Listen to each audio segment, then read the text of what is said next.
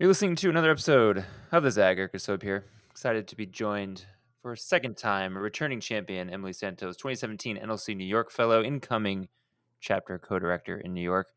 A lot of things going on in her life, and actually not much at the same time. Let's hear how she's holding up in quarantine. Let's get to it.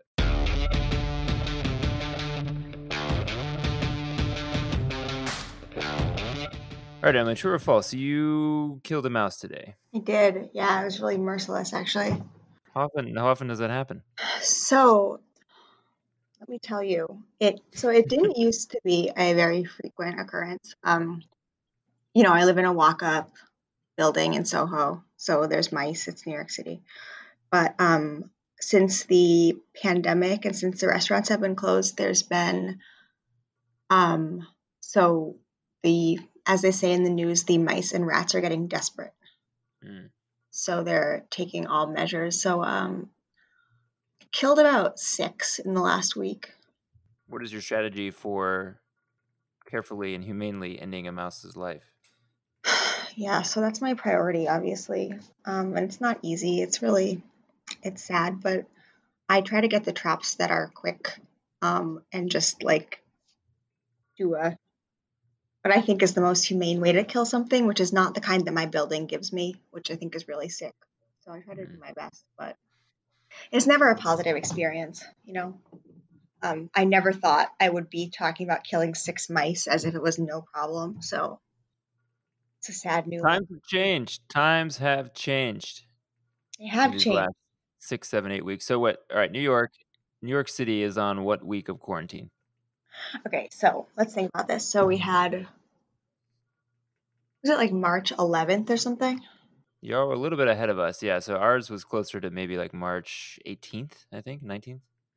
Yeah, no, I think we were like similar to you guys though, Okay. because we were like Yeah, so after San Francisco, right?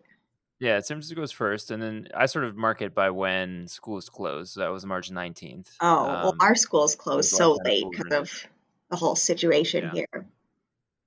yeah. So I think we were actually in some ways maybe ahead of you, but y'all obviously I think so faced too. much Yeah. stricter reality once you got going because things were so wild and sad and crazy there. So what is the state of affairs presently? How would you describe morale? So to be honest, I don't think it's very good.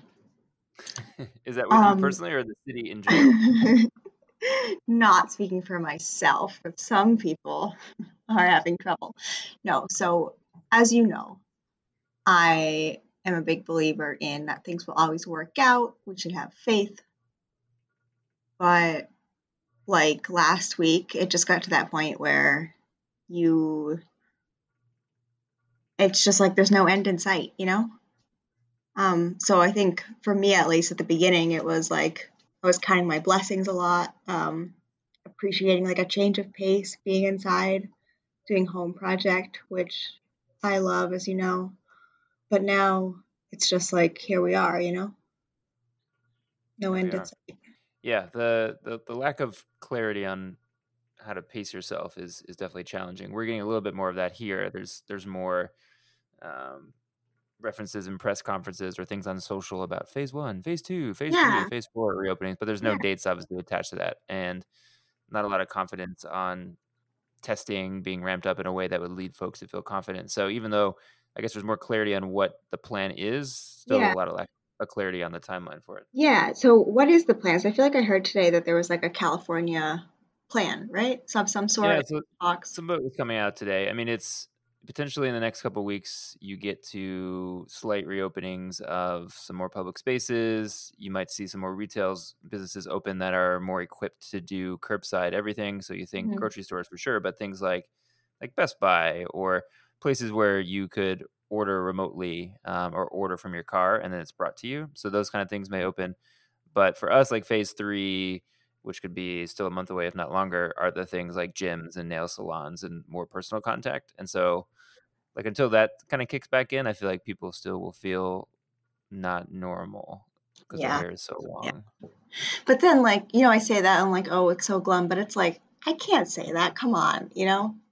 Like it's so based on how easy you have it in the rest of your life. I think how well you do in New York with the virus. I mean, some people are just incredibly lucky like me, And like, how can you complain when some people are getting so destroyed by this? Like, they're gonna have to, lose their homes and jobs and everything. Yeah, that's true. Good perspective. Well, listen, when we come back after the break, we'll talk about a slightly happier topic and a project you're working on. Thanks for listening to this episode of The Zag. We'll be right back.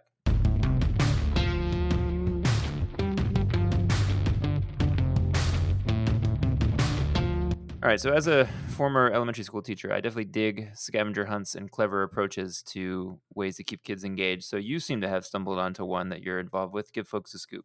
I sure do, and I'm glad to share it here. We hope we can get some national traction on it. Nice.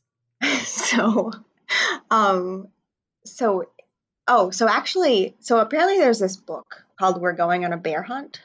Hmm. It's a book for kids, I guess, And where kids these go are on a. not real. These are not real bears that you're hunting, given what happened with the mice. Correct? Correct, Okay, these correct. are stuffed animal bears, just to clarify, because based on Yeah, yeah, that is your something that your, could your be. prowess snuffing out the life of animals, we don't want Yeah, to get people it's confused. true. And yeah, like with a title like that, it's not doesn't like make it abundantly clear. So yeah, so I guess that's the name of a children's book. But people have made it into like a thing for quarantine kids. So I guess kids are saying like they want to go play outside, and the parents are like, well, you can't, or like want to go on a play date, they can't. So they say, okay, let's go for a walk. And then the kids are bored on the walk, presumably. So people are putting a bear in their window, like a teddy bear. Um, so I've seen some in the news where it's just like a bear in the window. But there's one on 6th Avenue by me, and it has a sign that says, "We're going on a bear hunt." So I figured it was prudent to also include a sign with your bear so people don't just think it's a random bear. So I would suggest a bear in the window with a sign referencing bear hunt. So, are you trying to acquire a large amount of stuffed animal bears? You trying to just ping I'm your trying to, friends and see if they can acquire one and put it in their window? What's your yes, plan of attack? exactly. Yeah. Just encouraging other folks to acquire one bear and put it in a publicly facing window. So like I don't have a window that like anybody could see. So I have to do it in my door, like my door of my building, Hmm. which, there's some hurdles for that. Obviously, there's other people. You have to make a big sign. You have to like inform other people. But anybody that has a real window where a kid could reasonably see the outside of it, please put a bear in it. I like it. It's a good Yeah. idea. I'll try to make it get to the West Coast here. We'll make it Yeah. bi-coastal. Get some Yeah, traction. especially like in a neighborhood. I mean, like, we're in Soho and Manhattan. Like, how many kids are there really here? Probably. Hey, last thing. So you're incoming chapter co-director for New York, and you're Yeah. obviously very involved with the chapter presently. What's been the most interesting thing you've seen in the transition from an in-person institute to a virtual institute? Oh boy. Well, it's actually something that we started looking at when we were talking about our this coming May Institute was the possibility of giving options. So I think we're thinking about it, and so obviously we have to shorten it from 2 days to 1 day. It's also we're still doing engaged. So we've engaged on one day and then the regular institute on the other day.